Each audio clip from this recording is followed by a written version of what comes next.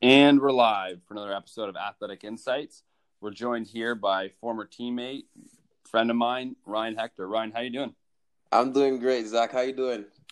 Well, I had a long day of work. I'm excited that we're relaxing now and able to have this conversation. What's going on with you? What have you been up to? Nothing much. I've been through work too. Finally got the opportunity to relax, and I'm glad to join you on this podcast, man. It's been a long time that we haven't spoken. I know it's really cool that I get to do these podcasts now because I get to reach out to a homie here and a homie there every once in a while, and it's nice to touch base. What are you doing now for work? Are you coaching? So yeah, I'm coaching at a Canadian football prep school called Football North, and what I'm doing is I'm doing the athlete development part. So I'm with the junior varsity team. And along with my good friend Coach Jared Machalanko, he had a season playing for the CFL, and we pretty much develop all these athletes to go to Division 1, Division 2, or Division 3, no matter the case may be in the United States, so that they can have a better opportunity at achieving their dream. That's awesome. Sounds very similar to what I'm doing, and a lot of the listeners here are familiar with Football North because we had a campus in Ottawa for about 3 years, but it unfortunately closed last year. Oh, nice. But anyways, this might be a good time to Hector. Why don't you just introduce yourself to the audience and just tell us a little bit about what drove you to playing football and specifically what brought you to football at Bishops. Absolutely, absolutely. So, I'm a Montreal native. I was born in Montreal, NDG. And right now, currently, my hometown is Brampton, Ontario. So, when I was growing up, I was a very active student, active like person in general, and football was the only leeway for me to get all my energy out. So, at the young age of 13 years old, I was playing football, basketball, rugby, soccer, like just a lot of sports. And my mom told me I need to pick one because you know how extracurricular sports is. It's not free. So I picked football and spent my pretty much most of my time dedicating everything to football. So I came to Bishop's University as a walk-on and spent 5 years there. And my East-West year, I participated in 2014. And then I had got Defensive Player of the Year 2015 to 2016. And then I was two-time MVP from 2015 to 2017. So being a walk-on, you don't really get the opportunity as much as the ones that were actually scouted or recruited. So I had to work my tail off to get to a position where I could get noticed, and even just to share my story of being a Montreal black guy and coming to Ontario and then going back home to Quebec to explore more of my university career. So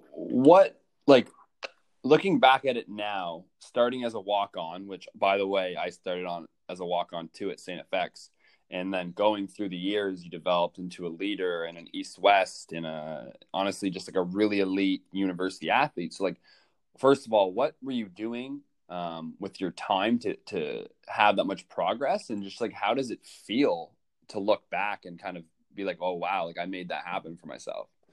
It's humbling because when you're in the trenches, you don't really realize how much hard work you really put into your craft. I was one of those athletes where I would be the first one in the gym at 5 a.m. and then when it's closing time, I'm the last one to leave. And most of the time, like I was spending my time stretching, working out, making sure that I get in class. I'm the first one seated in the class, and I always had that mentality of always being first. And when you develop that mentality, it's very you have to have a lot of discipline. And I was one of the athletes that were um, I pride myself on discipline, and it showed on the football field too. Even when I was going through like first year and second year, I actually redshirted too. So the humbling experience because I thought I was the best of the best, and I got redshirted. So it just put more drive into trying to achieve like the most that I could at university. And when you say like competing with the best of the best, what's the jump been like since you've left university, trying to still pursue professional football and finally making like cracking that like plateau? The difference was I never stopped. Fact. Yeah, Say I it never again. stopped. I never stopped. I was going up against Alexander Fox. I was going up against Stephen Adekulu, and those guys were top notch. Like those were A-class professional athletes in my eyes. And they Stephen Adekulu, he had a long career in the CFL as well. And I always pride myself on how could I defend these guys and how could I be the best person that I could be, right? Yeah. And when I went to the CFL draft in 2016, I would say, yeah, I went into the draft and then I didn't get drafted. And once I realized that I didn't get drafted or I didn't hear any phone calls, that just put another motor in my back because I felt that my journey and my experience is not going to go down without being heard. So I just continued playing football, man. And then I played 2 years semi-pro for the GTA All Stars, and then that's when I finally got a call from a professional team out in Sweden called Uppsala 86ers, and that was my first shot, and it was a great opportunity, and you really learn different things when you get to that like level and that platform. You have to really understand that you're the person that people are going to be looking up to, and it's a big role. Some people fold and some people strive, and I feel like at this point in my career and this point in my life, I'm ready to strive and make sure all the young kids that are looking for this opportunity to become a professional, they get it, and I'm willing to help them no matter what it takes. 100%. It's like the little things like you were saying to me last week. And it's like guys like you and me, it's coming back to the communities that raised us and giving back what Absolutely. we've learned from our school and our athletics and et cetera, et cetera. But I just really want to backtrack quickly. You were talking about Adekulu and Fox at Bishops, and it just kind of gave me a little deja vu. Yeah. My very first one-on-one rep at Bishops was against you, and you were Yeah. talking shit. And now it all just came back to me like, wow, that was like years ago, man. But I Right? mean, that's the stuff you that sticks with you, like not the touchdowns and the parties and etc. Just it's those little things that stick out. So that's crazy. Absolutely. And when even when you came in, man, and we were going up against each other, I was in that leadership role where I wanted to at least get the fullest potential out of my teammates because in while I was playing, we weren't a successful program, but at the end of the day, we were brothers. Mm-hmm. Like when we go into battle, or when I went into battle, I had that feeling of, okay, whoever's beside me or whoever's putting on these purple jerseys, and whoever's willing to put on the helmet, we're gonna go to war. And I always had that feeling of encouraging others to have that same mentality because not everybody has it. Mm-hmm. And once we step on that field, it's all or nothing. And even with right now, I'll just like fast forward it a little bit. I have a key term that says all for one and one for all, and that's how I treated my Bishop's University career. And it really molded me into a leader that could help others reach their fullest potential. And that's what we have to do when we come back into these communities. We have to give some type of inspiration that says you should not give up. And if you do give up, there's going to be somebody there to guide you along the way. And I always felt that I was that person that will, help to the best of my ability. Yeah, you absolutely were. And when I say you were talking crap, I don't mean like in a Oh yeah, negative yeah. way. Like, yeah, you were getting after me. It was awesome. But Oh yeah, it's because I'm certainly I'm a DB at heart. another thing that, I'm still a DB. yeah, I learned from the best from Dion. I remember. Were you at rookie camp that year taking a look? Oh yeah, oh yeah. I remember I was going to Javi, our receivers coach. I was like, Coach, are we live? Like, this is day one. I don't know what we're doing. He goes, yeah, I think we're live. And I don't know if the defense didn't know or something. And I'm not even going to say his name. But I Yeah. remember coming downhill and crack blocking a good D end. And I think that's Ooh. that little play. Like, honest to God, I think that's what made the coaches say, okay, let's get this. Oh yeah. So to the athletes listening to this, especially the football players, the whole point there wasn't to toot my own horn. My point was what's going to get you on the field as a young athlete is special teams and fundamentals. And I just want to get your perspective on that, Hector. Those are the most crucial attributes that you need as a football player, because as a Canadian, we need to understand that it's very systematic, but you want to get your foot in the door. And when you get your foot in the door, you show that through special teams, you have a high motor and you're willing to do whatever it takes to make a play for the team. Because football is the ultimate team sport.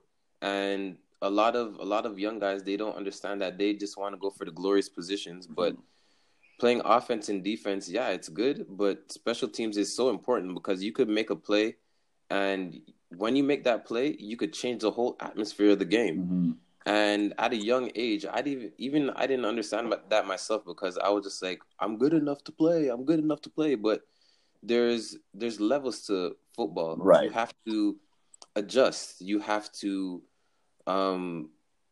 look at film. You have to be coachable. You have to make sure that you're sustaining your health, stretching often. Mm-hmm. And first year athletes, they don't really know that, because when you're a first year player, or when you're going into Division 1 or whatnot, you have to understand the system and the philosophy of whoever the coach may be. Mm-hmm. So you have to be a sponge, and as a young athlete, you got to develop your mental capacity of training and being a team player. Absolutely. One thing I have for you here is what's your philosophy on coaching and mentoring? Because for such a young, I guess we're the same age roughly, but yeah, like you seem to your why. So why don't we do this? Why don't you try to tell me what your purpose is, and then your philosophy on coaching and mentoring? Oh, absolutely. That's a good question. My why. So I'll bring us back to when I was 8 years old in Montreal. When I was 8 years old, I have a godfather that passed away. God bless the dead. His name is Donovan Reed. He was a big football fan, and he watched the Philadelphia Eagles every Sunday. And he would teach me the game, and he would make it fun for me, and he would try to make the best of our situation, because I grew up in project housing, and it's like impoverished area in Montreal at the time, and all we had was faith. So my why is having faith in God, and having faith with God, it led me to be passionate for other people, and for other people to accomplish whatever they want in life. Because sometimes when life, it goes so fast, even before the pandemic, I was working as a PSW, and I would just work, and it was nonstop. So my why is to, be there for people, because when you're in your deepest, darkest spots in life, sometimes there's nobody to be there for you. Mm-hmm. And for me, God was there. So my why is to use myself as a vessel for God to show how passionate and what sports could do by helping people. And that's the main objective for me to help. And I think that's awesome. I'm not personally an overly religious person, but Yeah, my why is ultimately the same as yours. It's just be who you needed when you were growing up. absolutely. We might not have the same spiritual belief system, but like the end result is the same. So I think that's like what's really important there. Absolutely, because I have when I finished university, I developed a mentorship program, which is like 8 months, and I just go over things about life, because sometimes when life is going fast, we forget about the little things, and like having just even crucial conversations with other people, or even communicating how you feel, even as athletes, I feel that we don't speak enough. And when we're Mm-hmm. not speaking enough, it's like we're sheltering and we're keeping things internal. Right. And if we keep things internal, then other people aren't gonna understand our journey. So I always felt like it was important for us to express ourselves in a way where it's not aggressive, or it's not seen as, oh, you're just being an athlete. No, we're actually humans too. And And sometimes leaders, we man.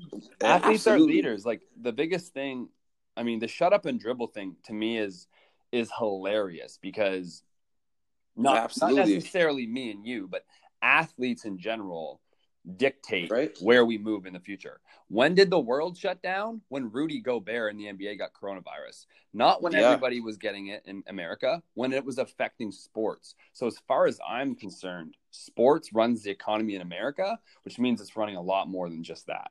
that is a fact, because without I feel like without sports, these smaller communities, or these communities that need help, the most help, they get it by the athletes, because the athletes are actually going in their space and helping, providing help. A lot of people don't understand the importance of social service, being a service to somebody else.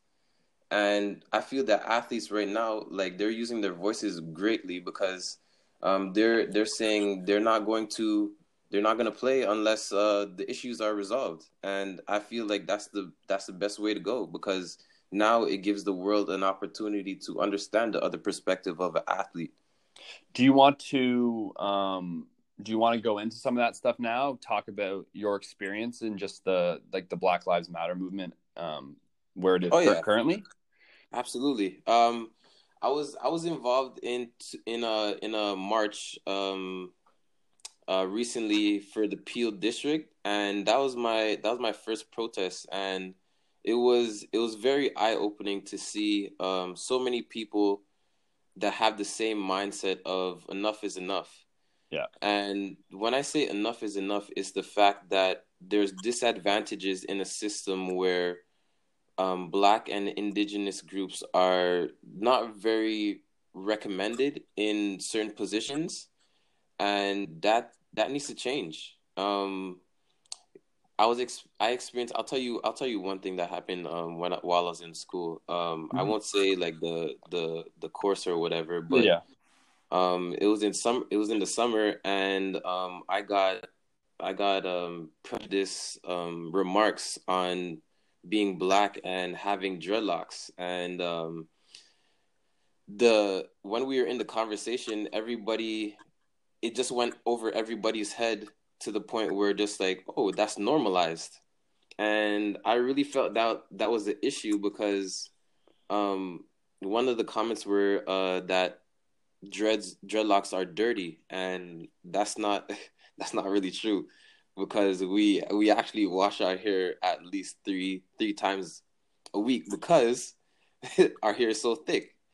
So the discrimination with hair, and how potent that is in society, because even women of color, or men, they get judged by their hair, because it's something that is not normal in society. And in the corporate world, you don't see many that are of color in high positions, or they have dreadlocks. So with the Black Lives Matter movement, that goes deep to my heart because I feel that we do matter, and it doesn't have to take every year for us to at least say that we matter. I feel that with social Darwinism, we get labeled as animals, and we get labeled as deviant people in society, which is not the case.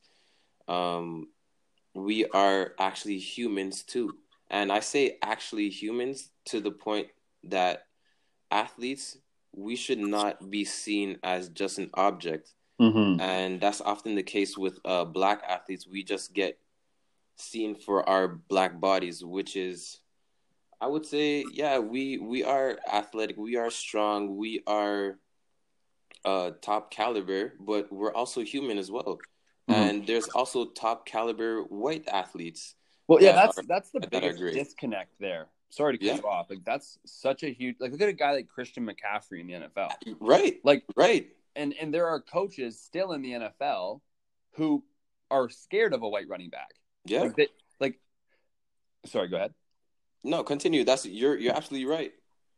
I my biggest issue with it, and it's not my place, and they're difficult conversations to have as a white man, but like one of my biggest issues with it is like you've said, first of all, it's been long overdue for too long. It's 2020, guys. It's not Yep. like 1750. Like we are very civilized, we are domesticated, we are intelligent, we respect Exactly. each other. So when the media puts panic and fear and honestly just propaganda all out, and the average person, educated or not educated, is supposed to drift through it all and come to an opinion, obviously the line is going to be blurred. And I'm so convinced that the system is doing this on purpose to keep people angry and confused and just racist.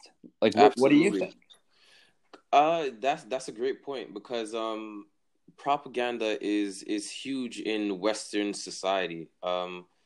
We have to really understand and also do our due diligence in doing our own research. So there's often philosophers or geologists or naturalists from the 1800s that university students are always studying.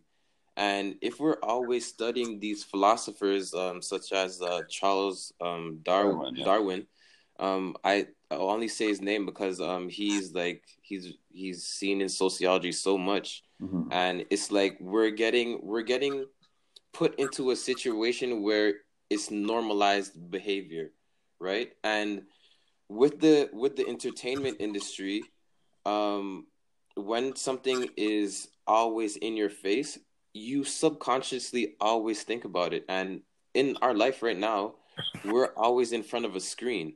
And I don't know if you read the book 1984, but there's some similarities there.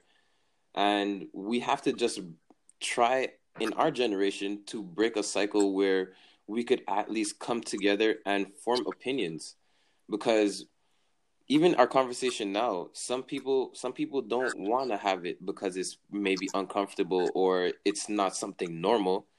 We have to voice our opinions, and I feel like our generation is doing a great job of doing that, because racism, it's such a old term, and we need to at least de like I don't the word for it Regress? What do you yeah, regress? yeah, regress, because we're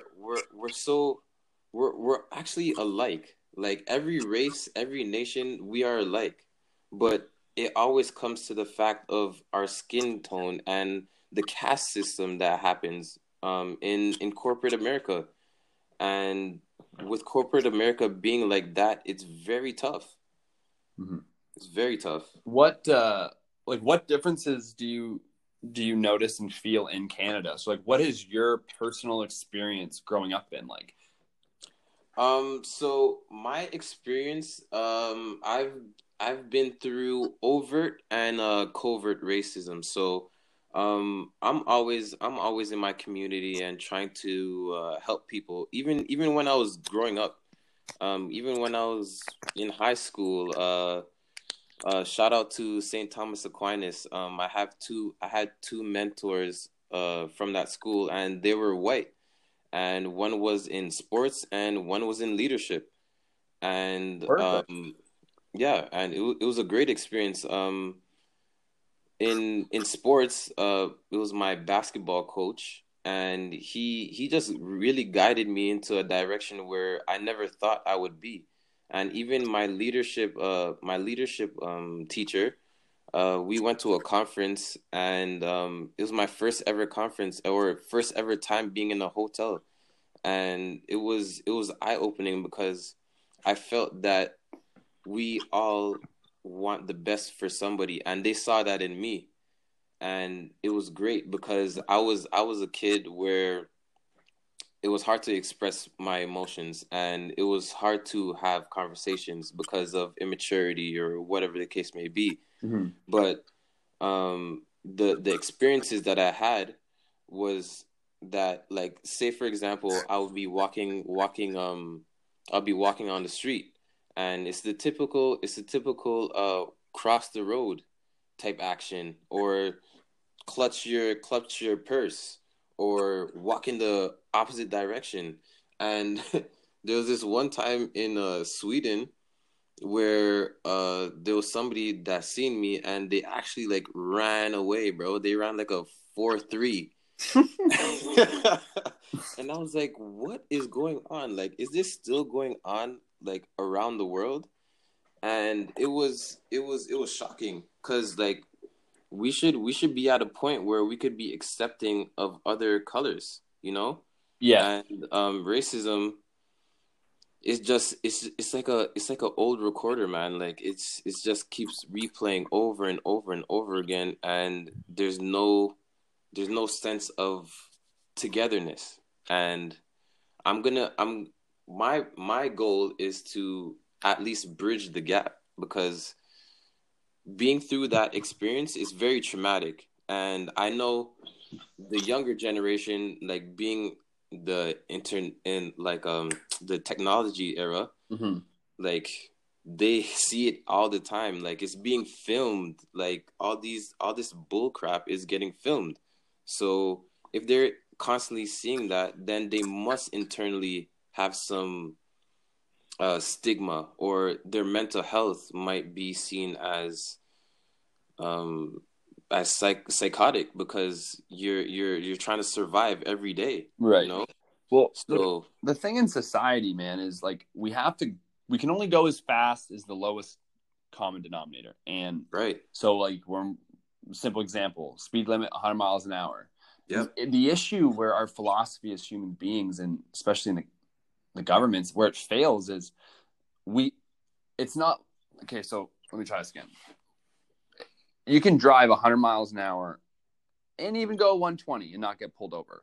Yeah. But it's the opposite analogy I'm trying to go for with racism.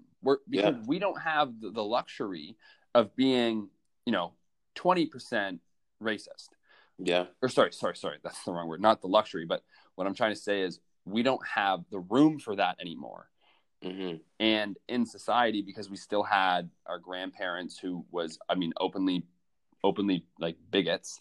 Yeah. And then the next generation where, this doesn't reflect my beliefs, but I almost feel like the generation above us, they almost use it as like a humor, like a sense of humor.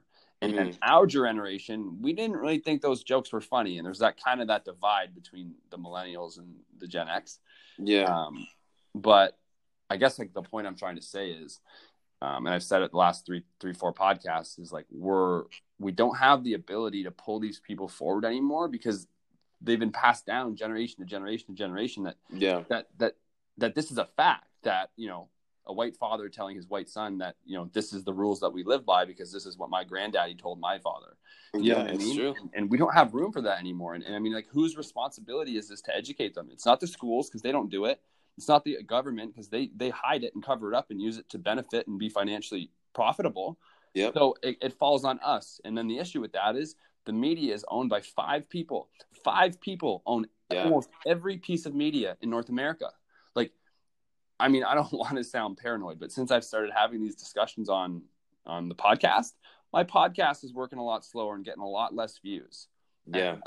And after talking to Jerome about that, he says, you know what, Zach, welcome to our life. You're going to start having a lot more technical difficulties than you did before. And that's a great point, because there's a lot of people that are like you that really want to see the change. And one thing that I think that would be a great start, it would be the education system, because again, I've been working in classrooms where you see racism, or you see aggressive behavior, and I was the one to de-escalate it, because like that's crisis prevention, Right. And a lot of the times in school there's no discussion about Black history, or if there is a discussion in Black history, it's only from 1 month, which is not enough, because And it's still whitewashed. Absolutely, and it goes from the 1700s, where there's been inventors that doesn't get their flowers, or even to bring it to the 20th century, we still don't get our flowers. From Marcus Garvey, he never really got his flowers in the education system. So when we're developing the young minds, where they're at least from the ages of 6 to going to high school, they are such a sponge where you could tell them anything and they will believe it. So we have to understand that we have to protect the minds of these young people, because if they get the wrong thing infiltrated in their mind, they're going to believe that for the rest of their life, and it's going to be harder for them to adjust in a system where it's unbalanced. Mm-hmm. So let's do this, Hector. You're speaking to primarily young, white, privileged athletes on this podcast. So what do you want to disclose to them? What do you want your take-home message here to be, that they know that you're vetted, that things coming out of your mouth are coming from the heart, with no agenda, no filter, no agenda. Absolutely. The thing that I would like to tell this type of audience is, imagine if you're going on the football field, or if you're going onto any type of sporting event, and you have a opposite color that is fighting with you. Every down, every second, every minute of the game, you're battling with this person that is not looking like you. Imagine being outside in the community. You have to fight that same fight with those type of people, because on the football field, you're doing that. So why should that not translate into your daily life? We go into practice together. We go into ice baths together. Like it's something that we practice religiously to become better people for our community. So if we take away the sports, let's just do the same thing. Let's just have the same philosophy. We are fighting the same battle for equality, for justice, for the betterment of society. We need to do that 24 hours instead of picking and choosing where you want to give your energy. So to end on that note, I feel that love is love, and everybody wants love. Everybody wants to feel that belonging, and there's no disadvantage for Blacks or for whites when we bleed the same blood. So I just feel that we should stay together no matter the circumstance. And the last thing I want to add to that, to the young listeners, is just challenge the status quo. Absolutely. Ask questions. Like, I've had a lot of athletes who trust me, and they've literally said, "I'm just going to do whatever you say, and that's it." And I say, "Well, no. Ask questions if something doesn't sound right. Yeah. Like, don't be a sponge, but be a critical thinker too." Absolutely. So yeah, that's all I have to add there. Hector, do you have anything else before we sign off? I would like to say just keep doing what you're doing, because you're really making your voice heard, man. And I've watched all your podcasts, and you're doing a great job. And not a lot of athletes or student athletes understand what you're doing, and they should be really grateful for the platform that you at least get to express yourself and you talk to other people about these situations, because it's relevant and it's important. And you're, man, I'm proud of you, man. I'm I'm proud of proud of you. you too, dog. I appreciate you. You keep doing the same thing in Toronto, and who knows, in a couple of years we'll have a facility together, maybe. Oh yeah, for sure. Let's keep in touch, and I'd love to have you back on again. All right, thanks, man. I appreciate the platform. And we're out. All right.